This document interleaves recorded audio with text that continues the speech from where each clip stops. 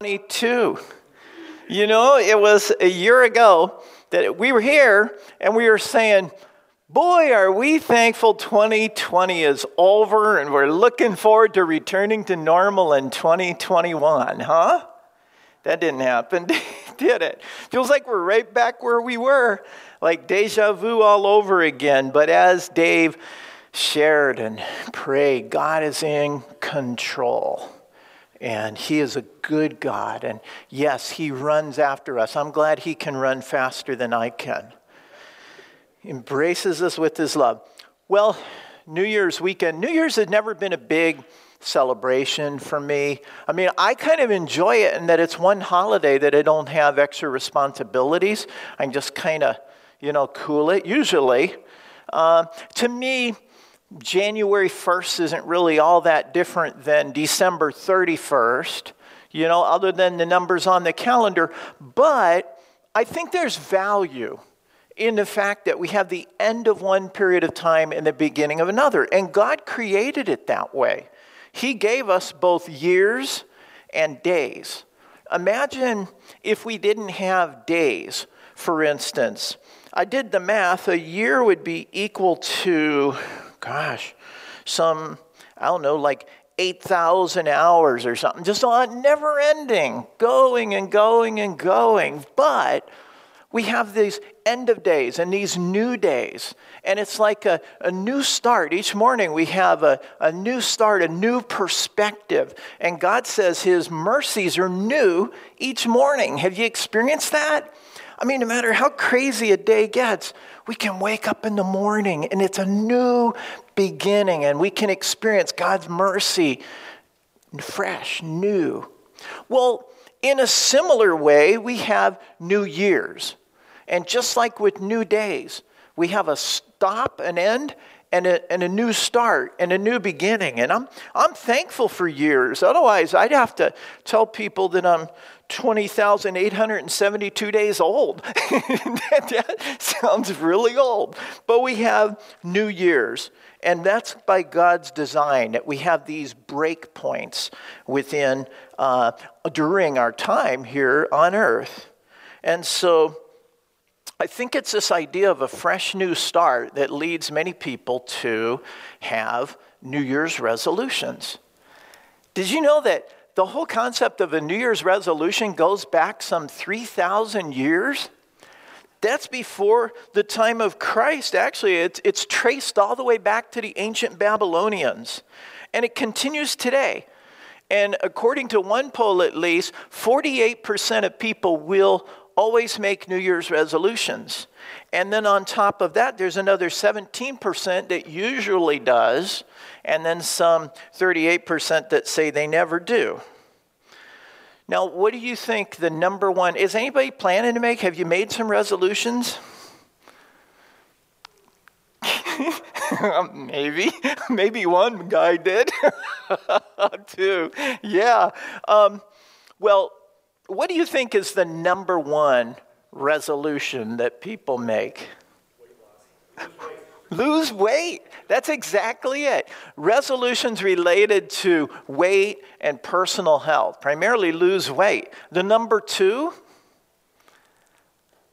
it's related to finances. Number three is like social issues. But 38% of people say, weight and physical condition. Some 34% say money, 31% say relationships. Now, even though most resolutions are never kept, there's still value, studies show. There's value in setting resolutions. They find that those who make resolutions are 10 times more likely to achieve their goals than those who don't. So there's value in resolutions. Now, coming off the holidays, it's not surprising that two of the big things people are concerned about is like weight, physical health, and financial health. Because we spend a lot of money, we eat a lot of stuff, good stuff, over the holidays. But how many people have stopped to think about their spiritual health? And this is where I want to focus this morning. There's a key verse that I want us to kind of keep in mind as we work through this. And it's 1 Timothy 4:8. And it says this, for physical training is of some value. In other words, if you get out and you walk, you ride a stationary bike indoors, you don't get exercise, it's of some value. It's good. It says, but godliness has value for all things, holding promise both for the present life and the life to come. Physical training is good. Godliness is better by far, and it's eternal. Now, we're going to be back in our series in 2 Peter next Sunday, Lord willing. But this morning, I want to focus on this idea of resolutions. And in particular, I want to focus on spiritual resolutions. And that's what the message title is this morning, Spiritual Resolutions. And I made a handout for you. It's in your bulletin. If you grab that for you at home, it was in the email last night, and you can print that out. And we want to kind of fill in these blanks as we go. And also there's check boxes there. And I really want you to make an effort to check off those things as we come to them, or circle different priorities. We're going to work through this worksheet together this morning. And so if you didn't get a handout here in person, raise your hand and Stephen will bring one by to you. Okay, so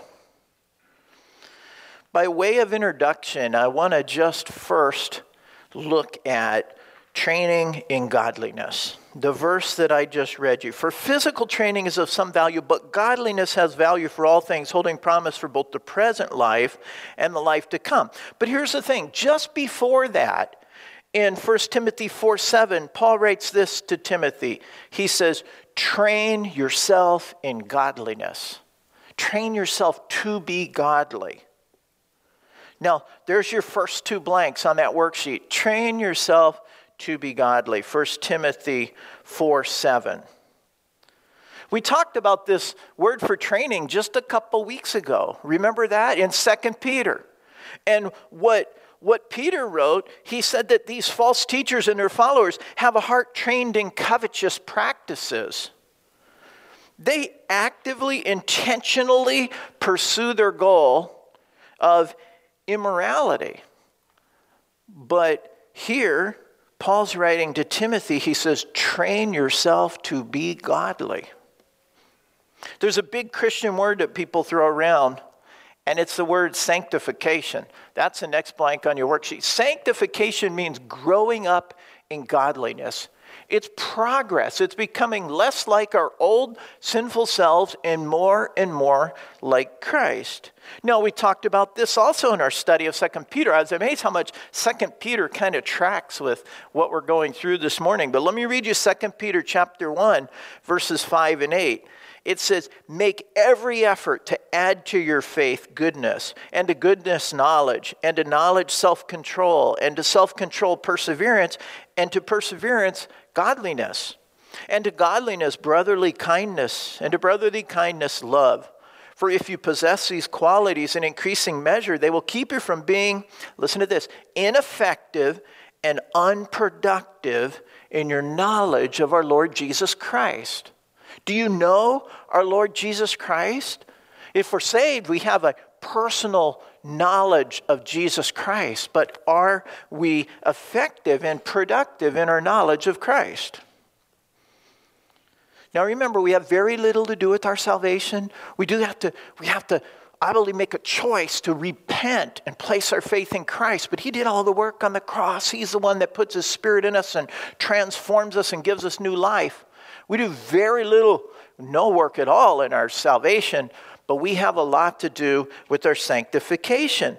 We're called to make every effort. Make every effort. And that responsibility starts as soon as we're saved. We're to begin growing up in godliness, in Christ-likeness.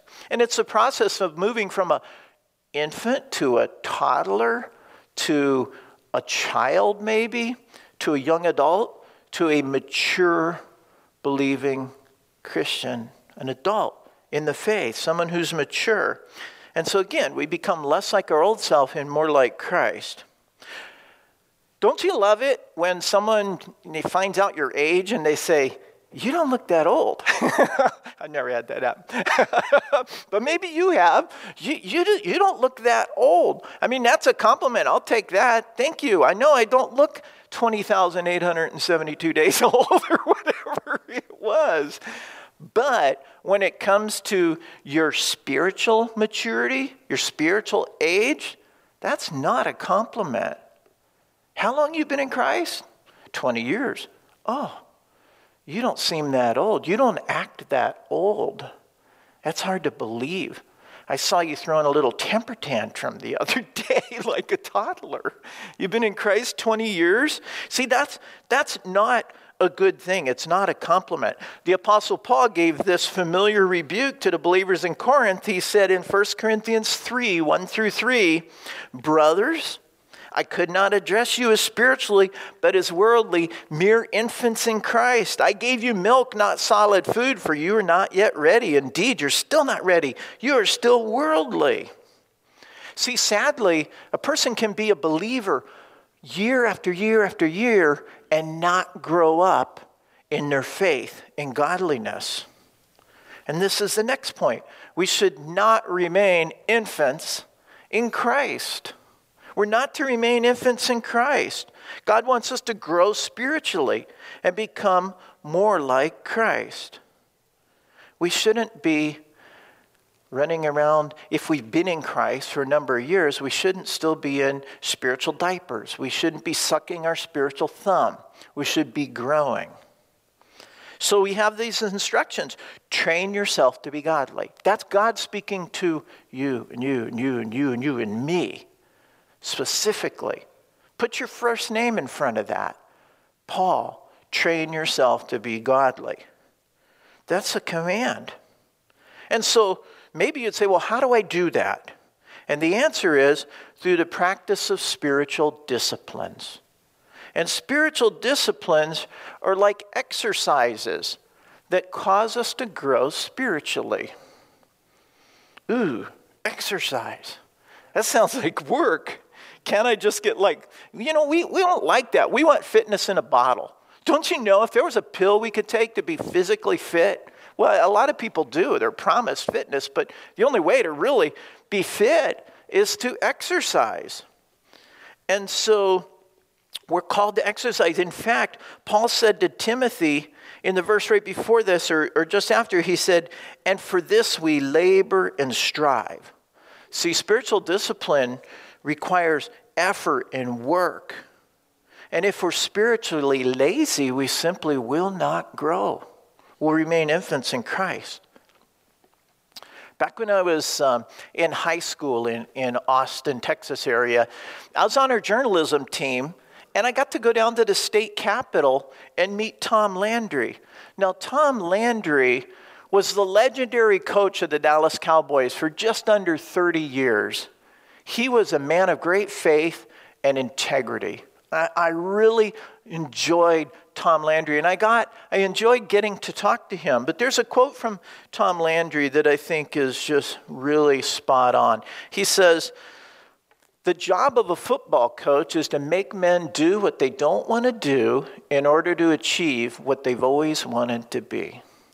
Isn't it good? That's his job, to inspire, to motivate, to goad, kind of push along a little bit and help people do what they don't want to do so that they can be what they really want to be.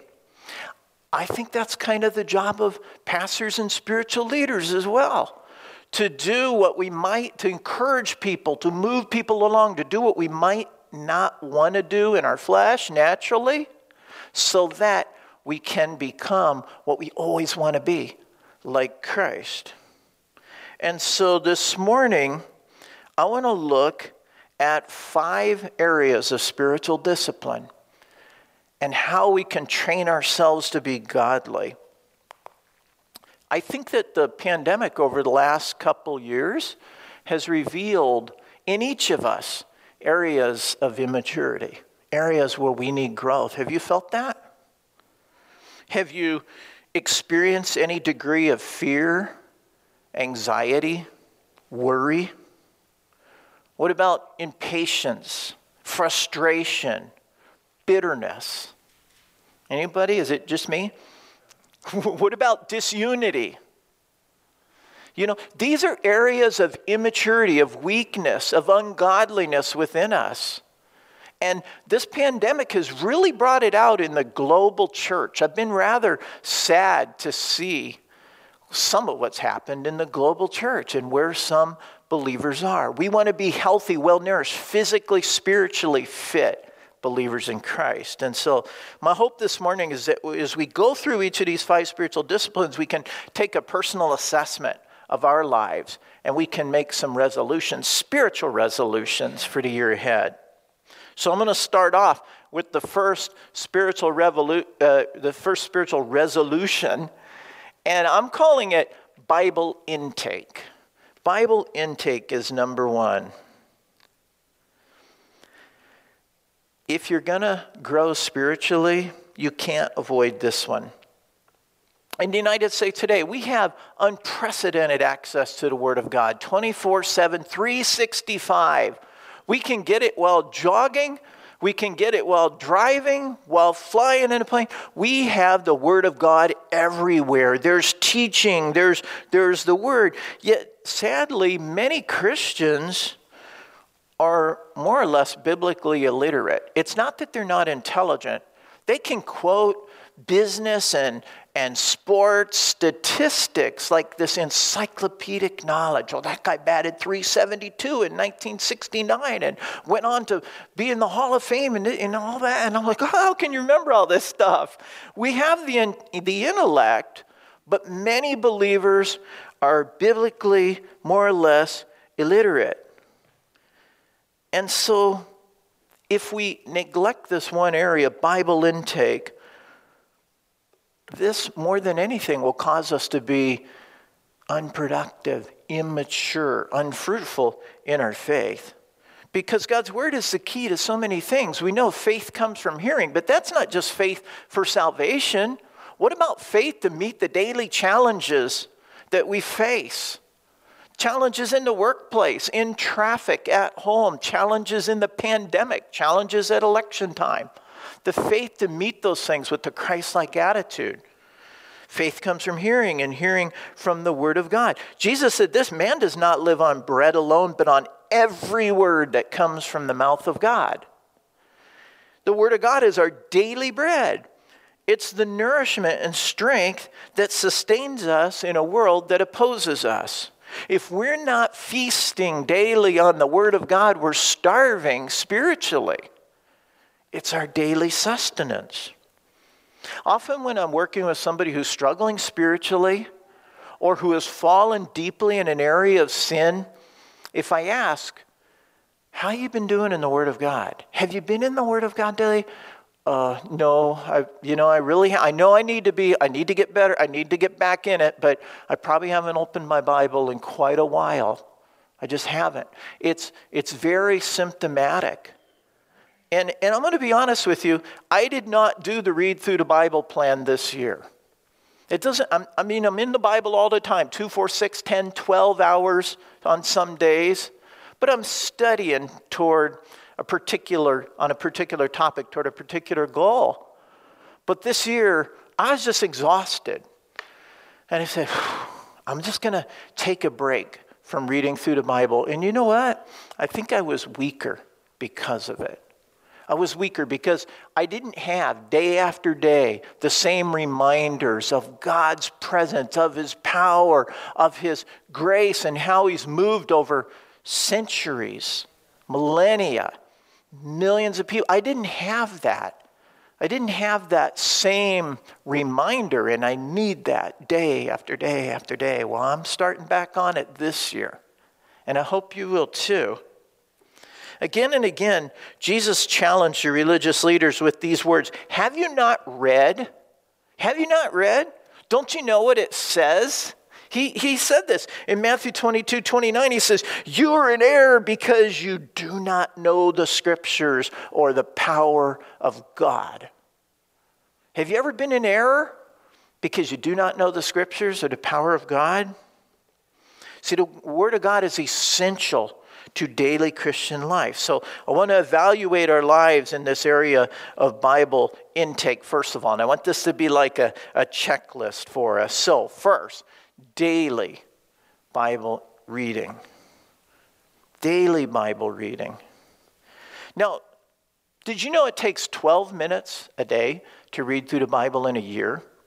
Most reading plans, you do a little more than that, so you have some days off. I know I wasn't able to read on Sundays when I'm up early finishing preparations, but there are like 5 or 7 days a month where I had the day off. And so by the end of the month, my Sundays kind of chewed that up, and I was always able to stay right on schedule. Now, if you can't stay on schedule, like Tom said, cut yourself some slack, but let's set that as a goal, a marker, and make every effort.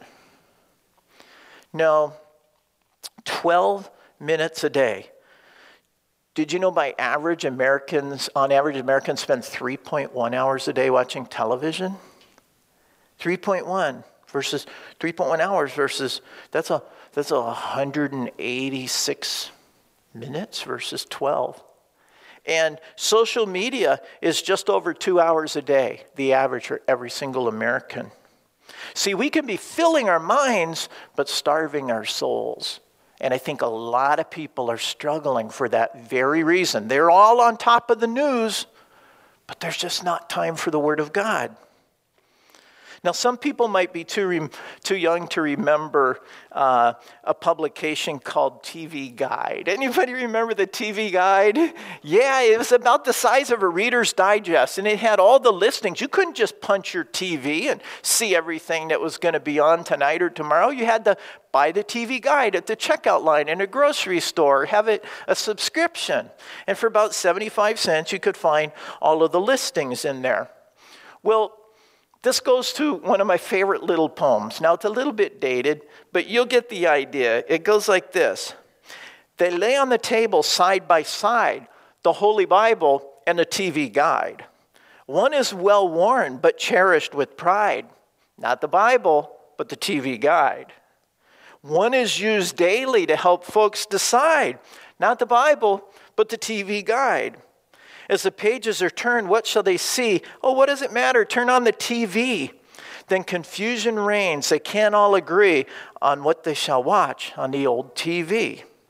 So they open the book in which they confide. No, not the Bible, but the TV Guide. The Word of God is so seldom read. Maybe a verse, or they fall into bed, exhausted and sleepy and tired as can be, not from reading the Bible, but from watching TV. So then back to the table, side by side, lay the Holy Bible and the TV Guide. No time for prayer, no time for the Word. The plan of salvation is seldom heard, but forgiveness of sin, so full and so free, is found in the Bible and not on TV. Why is it so easy to watch TV and so hard to read the Bible? You ever think about that? I mean, watching TV is like eating ice cream. I could just sit and do it. It takes little effort. Why is it so hard to read the Bible and so easy to watch TV? I think it's because there is a spiritual battle going on. And every one of us feels it. The enemy wants to keep us from this book because he knows if we spend time in this book, we're going to grow. We're going to grow spiritually. We're going to grow in our relationship with the Lord. We're going to grow in our faith. We're going to be better equipped to face the challenges of life. He doesn't want that. Turn on the TV.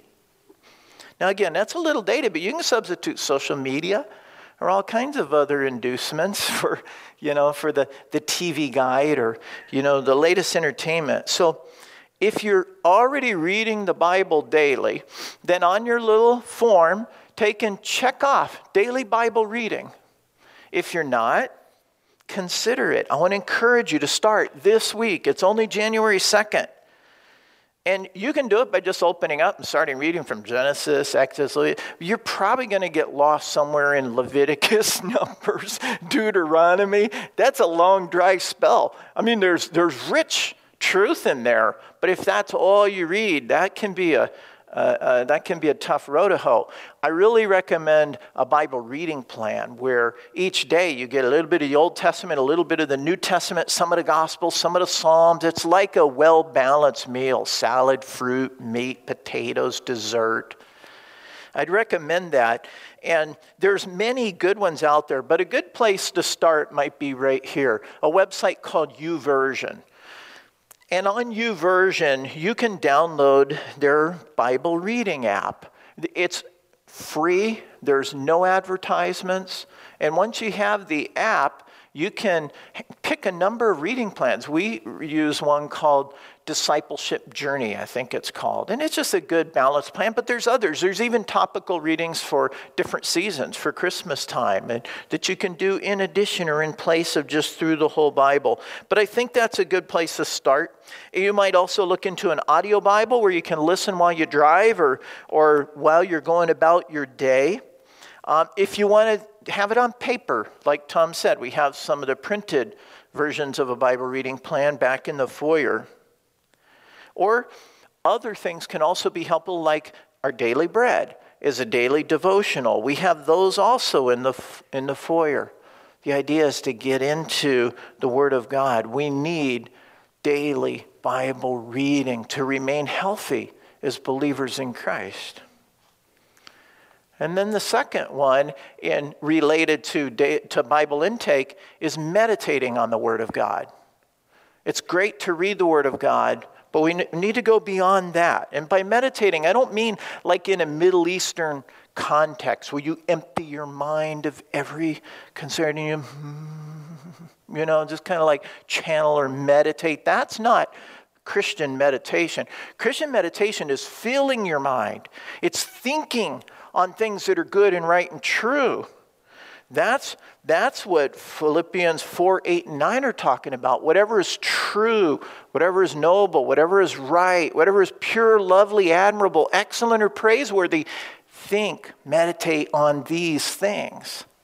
That's Christian meditation. I like to say, if you know how to worry, you know how to meditate, right? You're mulling it over and over and over in your mind, and it's worry, but in a positive sense. It's meditating on something pure, lovely, admirable, true, noble, right. So meditation is really important. When we hear or read the Word of God, if we don't meditate on it, then we probably won't retain much of it, and we'll probably put even less of it into practice. I want to give you an illustration I brought in this morning. So, how many of you recognize? I'm finding people don't use these much anymore. You know what this is? I mean, it's a natural leather, but a chamois. Anybody use a chamois anymore? They have this tremendous capacity to absorb water. They're great for drying a car or what have you. But here's the thing: if I take this chamois and I just pour water on it. Look at that. It pretty much just runs off. It doesn't soak it up. If I can't just like have a drive-by, it's not going to absorb it. Most of it is just going to run off. What we study and hear this morning, if we don't meditate on it, that's going to just run off. And you'll retain very little, probably less than 5% of it. But if we meditate on the Word of God, if we think about it, if we mull it over, if we discuss it with our family, our friends, our brothers and sisters in Christ, we'll get more of that into our mind and into our practice, our routine. Remember what the Scripture says? Don't fool yourself by only being hearers of the Word of God. Do what it says. And so to do that, we need to meditate on the Word of God. Listen to what Joshua 1:8 says. Do not let this book of the law depart from your mouth. Meditate on it day and night, so that you may be careful to do everything written in it. Then you'll be prosperous and successful. You see the progression? Meditate so that you'll do, so that you'll be prosperous and successful. There's a connection there. More than just read. It's a good starting point. Meditate do, and be prosperous and successful. So, meditating on the Word of God.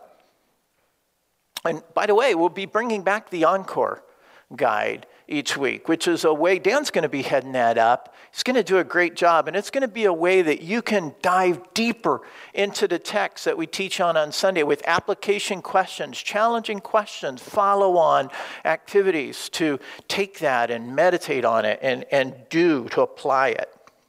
So another area of Bible intake would be joining a Bible study, and we've got a number of them. This, though, is where a lack of Bible knowledge can intimidate somebody into not going. Meanwhile, that's the very place you want to be. That's where you increase in your knowledge of the Word. We've heard some great testimonies over the past couple of years from men in particular who said, I wasn't comfortable going to Bible study because I don't know the Word of God that well, or I can't find the chapters because I didn't ever learn that little song that they sing with the books of the Bible. I can't find the books. You know what? Don't let that hold you back. See, a small group Bible study is where you can interact over the Word of God, ask and respond to questions, and really go deeper. So we have a number of them, as you know. The monthly Men's Recalibrate on the first Saturday of each month, the weekly Macho Men Bible Study, the Women's Flourish Bible Study on Thursdays, Barb's Impact Bible Study on Monday mornings and Monday evenings. There's lots of opportunities. There's home groups. Lots of ways to plug in where you can interact over the Word of God. Here's another way to really learn the Word of God, teaching it. You know what? When you're a teacher, you're the number one learner. You have to. Now, some of the areas you could teach within Riverside, Sunday school, small groups perhaps if you're ready for that. Home devotions can grow you up and prepare for that. But when you're teaching, you're really learning. Our Sunday school curriculum really ministers to the teachers. We need more teachers. Another thing you can do too is purchasing a good Bible memorization tool, like the Navigators has a tool that can be really good. Topical memory system, I think they call it, but ways that we can get the Word of God in our heart and mind and meditate on it. So these are some of the areas that relate to Bible intake. Check those off where you think you're already doing those. Mark those off, and where you're not, we'll come back and we'll look at those and prioritize them. By the way, let's see how we're doing here. Check it out. Now it's holding lots of water. See, it's softened up, and it's now able to absorb a tremendous amount of water and retain it. But if we just splash it on there, it's just going to run right off. Okay. So second, spiritual discipline, prayer. Wow, Dave, thank you for speaking so powerfully to this morning. If you ask almost any Christian, they'll tell you they probably don't spend as much time in prayer as they think and feel they should. And yet, if our goal is to be like Christ, prayer is indispensable. Here's a couple things that the Bible says about prayer. Devote yourselves to prayer. Devote yourselves to prayer. That's one of your blanks. It goes even beyond that. In 1 Thessalonians 5, it says this. It says, pray continually. Or in some translations, pray without ceasing. That's a pretty tall order. And again, my goal is not to guilt anybody in these areas, but to encourage us to do the things that we might not want to do in order to become the people that we want to be, Christ-like, godly men and women. So prayer is simply a two-way communication with God. It refines our understanding of His will. It allows us to participate in what He's doing. And it allows us to place our petitions before Him and experience this wonderful provision that He has. He says, you have not because you ask not. Prayer is an avenue for that. And there's certainly a mystery to it, which makes it all the more important that we exercise faith in prayer. See, if we really believe that God desires to hear from us and that He listens and that He cares and that He answers, then we need to pray. Here's a couple things that can help us. Set specific times for prayer. If we just wait until we have time, we won't. But if we can block out time in our schedule, specific times in the morning, evening, at lunch, while driving, block those out, times for prayer. Have an ongoing informal prayer. What does that look like? This to me just really changed my whole understanding of prayer. I didn't have to be on my knees, head down, hands folded before the Lord necessarily.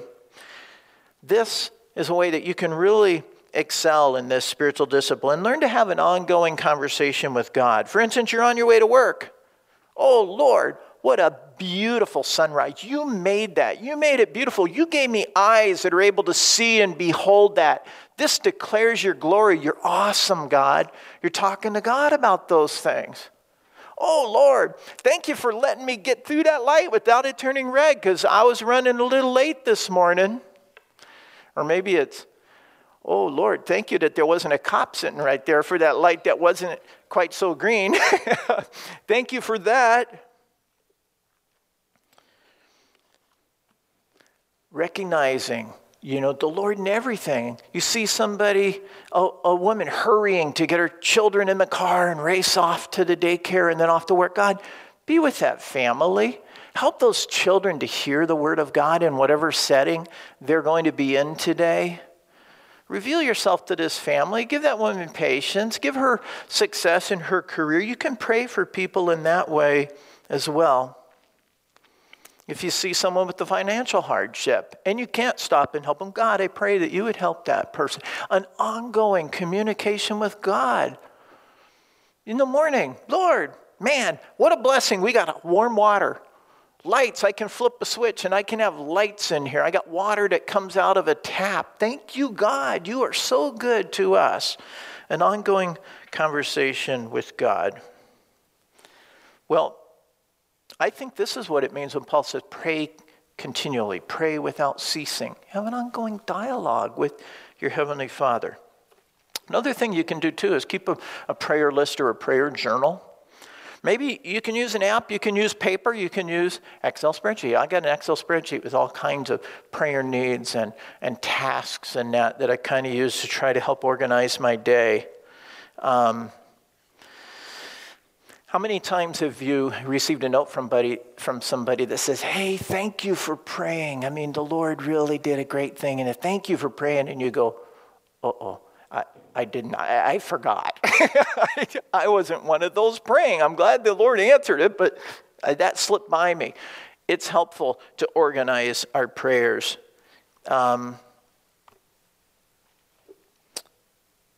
You might tend to think, well, it really didn't matter to God that I prayed because even though I didn't, He answered that person's prayer. Thank you for that. But you miss the opportunity to participate in what the Lord is going to do. So a prayer list or a journal can really help us in that way. Here's some of the top apps that are out there. I didn't put them there, did I? PowerPoint, Phil. There's a number of them. Let me read them to you. Prayer Mate is a good one. Prayer NB, November Bravo. Prayer NB as in Prayer Notebook is another good one. Echo, very simple, user-friendly, Echo. Prayminder is another good tool that will allow you to record them and will remind you of those prayer needs. Well, another area, I want to challenge you and pray with others. Pray with others. There were times where Jesus went off by himself to pray alone, and there were times when he prayed with others. And praying with others can help us to be consistent in our prayer time. Maybe we set a goal of spending at least 5 or 10 minutes a day in prayer with our spouse. Now we combine two of these. Set a specific time and pray with others. This is where you can really have the blessing of sharing in this with others. And as a group, we have the prayer group that meets in the conference room at 9 o'clock before service on Sunday. There's rich prayer when we gather together. There's rich blessing when we gather together in prayer. And it's been a blessing to me to see our conference room full on many Sunday mornings. Not so much this morning, but on many Sunday mornings, full. Even extra chairs pulled in because the seats around the table are full. Praise God. I've seen us growing as a church in this area of prayer. You've probably heard this saying, 7 days without prayer makes 1 week, W-E-A-K. Well, I think 1 day without prayer makes 1 week, amen? We need to be praying continually. We need to encourage one another in this. So, spiritual discipline number 3, discipleship. These last two will go quickly. 3, discipleship. You might think of discipleship as evangelism because it's mentioned in the Great Commission, but it's so much more than that. Yes, it includes evangelism, but discipleship is this. Here's a simple definition. It's helping one another to grow in godliness. It's God's model for building up the body of Christ numerically and spiritually. And I counted 35 times in Scripture where we're to do something in relation to one another. For instance, love one another, honor one another, accept one another, instruct, greet, agree with, serve, trample. Wait, that was in the negative context. It said, don't trample one another. Scratch that one up. Don't trample one another. Be kind, be compassionate, humble, forbearing toward one another. Forgive, submit, admonish, encourage one another. These things can only be done in the context of relationship and one another. Online worship is great as a lifeboat, but it can't be a permanent thing because you can't be around. You can't hear the needs of one another. You can't see. You can't interact. You can't disciple one another within the body in the same way. How many of you have exercise equipment in your basement? How many of you use it regularly? Couple for exercise. I mean, not to hang laundry on, but for exercise. You know what? You know why gym membership is so popular, even though everybody has a treadmill and a weight machine in their basement? Because we have the encouragement of doing it together, being around other people pursuing the same goal. Somebody there going, "You're looking huge, man." Encouraging us. We need that in our spiritual growth as well. And that's what discipleship is all about. We need others, and they need us if we're going to pursue this goal of godliness. So here's a couple things in that regard. Have one or more people who are building into your life. One behind. One or more people who are building into your life. Do you have people that are mentors to you, that are helping you grow spiritually? And then secondly, have one or more people whose lives you are pouring into, building into. Are there those you're discipling? And as you think about these things, let me encourage you to consider some of these relationships at work, school, extended family, church relationships. Maybe just take some time to think through those relationships. Who is there that could be pouring into my life, that could be discipling me? And who is there who maybe is younger spiritually than I am, who I can be pouring into their life? And then another thought here is to combine discipleship with other activities. This is a cool thing. It's often referred to as life-on-life discipleship. You know what? There's a lot of things we got to do in a given week. Maybe for some of the moms, it's caring for the kids, going to the grocery store. You know what? You can do those things together. We have families that get together and go to the park and have a play date together. And while the kids are playing, the moms can interact. And if they're intentional about it, they can disciple one another. I love sharing a hobby with somebody. And during that time, there's great discipleship opportunities because when we're in our normal life routine, that's when the real you comes out. Not in the foyer. You see the real you when you're painting the back Sunday school room together, when you're running errands, when you're working side by side. Life on life discipleship. So discipleship has an element of fellowship. But it doesn't stop there. This is really important. It's not just fellowship. You have to be intentional about discipling. You can ask questions about each other's spiritual life. Something like this. What have you been reading in the Bible lately? What has God been showing you? What kinds of trials are you facing? How have you been doing in the spiritual disciplines? In fact, it'd be a great activity to go through the things we're discussing this morning. Which one are you going to pursue first? Which one do you need the most work on? How can I help you? These are intentional spiritual conversations that comprise this discipleship model, helping one another to grow in godliness. So consider how you're doing in this area and what kind of resolutions should you make for the year ahead. Okay, number 4, stewardship. What is stewardship? It's a big Christian word. What does it really mean? Well, real simple definition. Stewardship is the care and management of something that belongs to someone else. You're taking care of someone else's stuff. And Christian stewardship has to begin with this, recognizing that God owns everything. That includes the stuff that we own. He owns it. We just kind of think we own it. We don't. We're stewards of it. God owns it, and we're taking care of his stuff.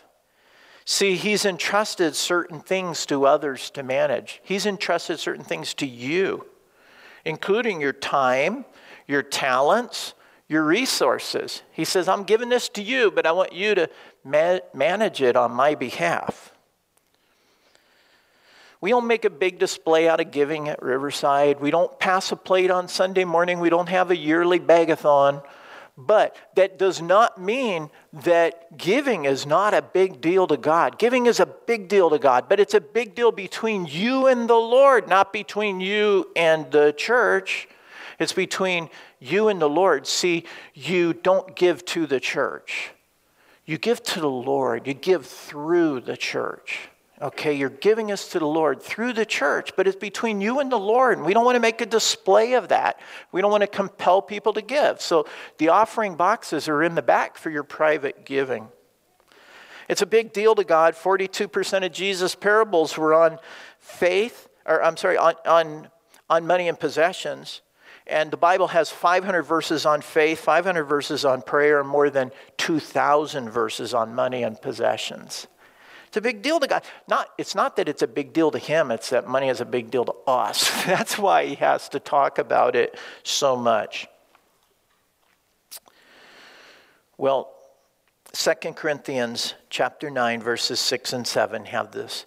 It says, remember this, whoever sows sparingly will also reap sparingly, and whoever sows generously will also reap generously. Each man is important. Each man should give what he has decided in his own heart, not reluctantly or under compulsion, for God loves a cheerful giver. Okay, you ever wonder though? God, you own everything. Well, why do you love a cheerful giver? Why does it matter to you? You got so much. I got just a tiny little, when I fly over this country, I go, my stuff is like, I can't even see it. It's so little. Why do you care? I've come to this understanding as far as why God cares and why he loves a cheerful giver. First of all, God is a giver himself. It's an attribute of godliness. For God so loved the world that he gave. He gives us everything we need for life and godliness. But beyond that, it's not receiving the material value of our gift that pleases God, because he already owns everything. Rather, it's the fact that our ability to give generously means that we've reached a point in our spiritual maturity where we are trusting God and his promises and not chasing after passing pleasures. Think about that. We've reached a place where we really believe that I can give everything I can and the Lord is still going to take care of my every need. See, God says, wow, it took a while, but you're there now. It's a reflection of our spiritual maturity, and that's what God loves, because we're trusting in his word, in his promises that he will provide and care for us. That's why he loves a cheerful giver. There's a lot of talk about how much should I give. Well, should I give a tithe? Well, in the Old Testament, there are actually 2 to 3 different tithes. They could add up to 23.5% if you're a strict tither. The principles in the New Testament are that we're to give proportionally, in proportion to our income, generously, and sacrificially. That's what you'll find in the New Testament. And I would say, additionally, give increasingly.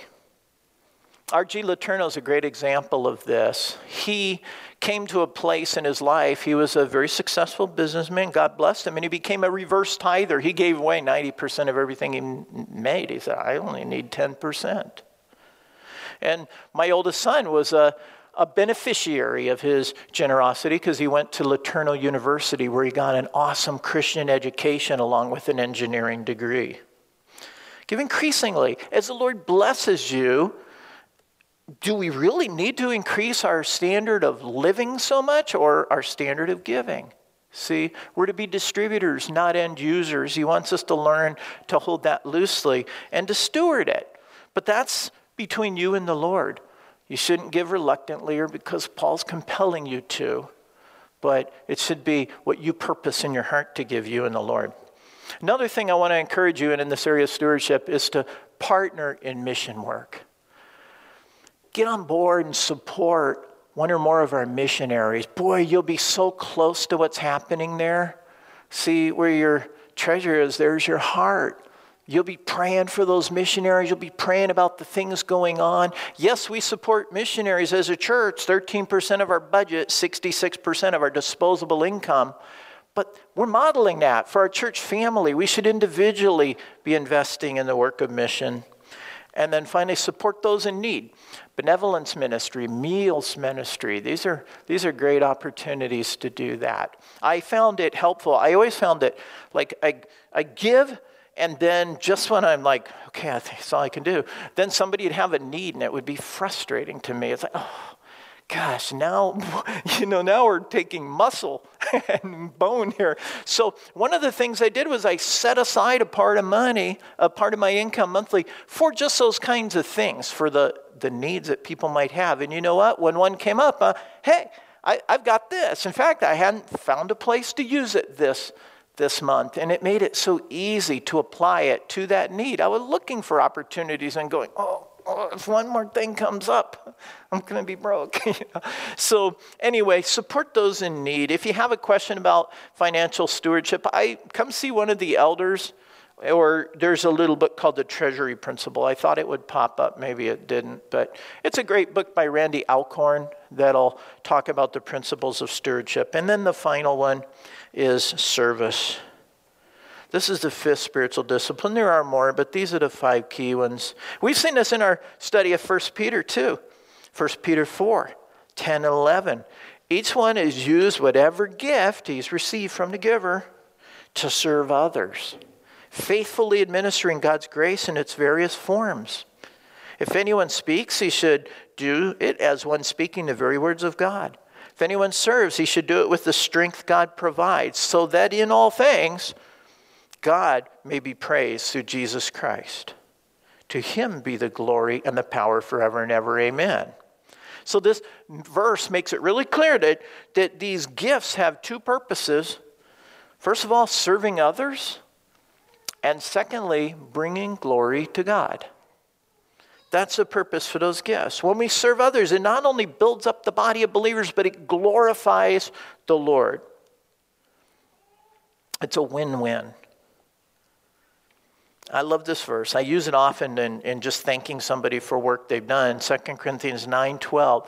It says, this service that you perform is not only supplying the needs of God's people, number one, but it's also overflowing in many expressions of thanks to God. It's bringing glory to God.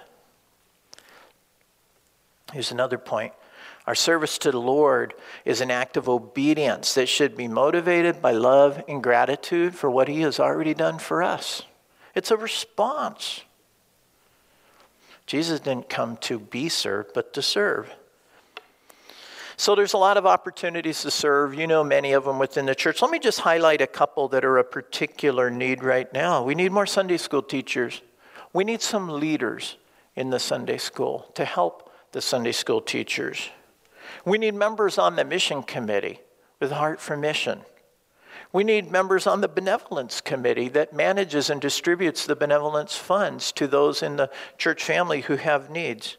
We need a website administrator. Deborah would love to hand over that job. We'll train. We need a website administrator. We need a newsletter editor to relaunch our newsletter. These are some of the needs. There's many more. If you want to get plugged into an area of ministry, come see any leader in the church, myself, Dan, or send an email to the front office. We as a church need people to serve, no doubt. But here's the more important thing. We as individuals need to serve. We need to serve because it brings glory to God and it develops Christ-like character in us. Serving develops Christ-like character. It causes us to grow. If we're not serving, then there will be many ways in which we're not growing. So we'll just add this last one to the checklist. Sacrificial service in accordance with one's gifts. Did it come up? Did I miss it? Ooh, I'm too behind. Sacrificial service in accordance with one's gifts. Well, I want to wrap this up. It's January 2nd, the beginning of a new year. And thank God that we have fresh new beginnings. And this is one of them. He planned it that way. It gives us a new outlook, a new start. Someone said, you can't go back and start over, my friend, but you can start today and make a brand new end. That's what we can do. We can make changes today that will have a different end at the end of 2022 and 2023 and at the end of our life on earth. Maybe you've been struggling in some ways over the past 2 years. Many have. Maybe you've stayed strong. Either way, spiritual disciplines are the exercises that help us grow in godliness. There's a good book, if you want to look into this more, Spiritual Disciplines for the Christian Life by Don Whitney. Good book that will help you dive into these and other disciplines. You can find it on Amazon. It could be delivered on Tuesday, probably. So we covered 5 areas, 5 important spiritual disciplines: Bible intake, prayer, discipleship, stewardship, and service. How are you doing in those areas? Was anybody actually able to check all the boxes? What about the humility box? I can't check all the boxes. There's ones I need to work on. And I probably can't just start all of them that I'm not excelling in right away. I got to prioritize those. Pick a few. And not only that, we all have busy lives. So if we're going to start doing something new, we're going to have to stop doing something else. So think it over. What would God have me stop doing? And what would God have me start doing as a priority as we look at the year ahead? So let's think about these. Let's meditate on them. I want you to keep this list in your Bible. Go back to it throughout the year. And let's encourage one another as we grow in godliness. Let's pray. Heavenly Father, I thank you for all that you have done for us already and through us. And God, as we look at the start of another new year, it feels a lot like the start of last year, God. We don't know what the future holds, but you do. And I pray, whatever it is, good times or bad, God, that we would grow in godliness, in our relationship with you and our faith. I pray that our lives would be centered around you and your purpose for us. Give us this wisdom that we need to discern the things in our life that we need to stop doing, Lord, or cut back on, so that we can do other more beneficial things. Things that have value for all things, both present and eternal. God, we want to be like you, so that you might be glorified in us. And so help us in this regard to make some spiritual resolutions and give us the strength to follow through. In Jesus' name, amen. Let's worship the Lord. Yeah.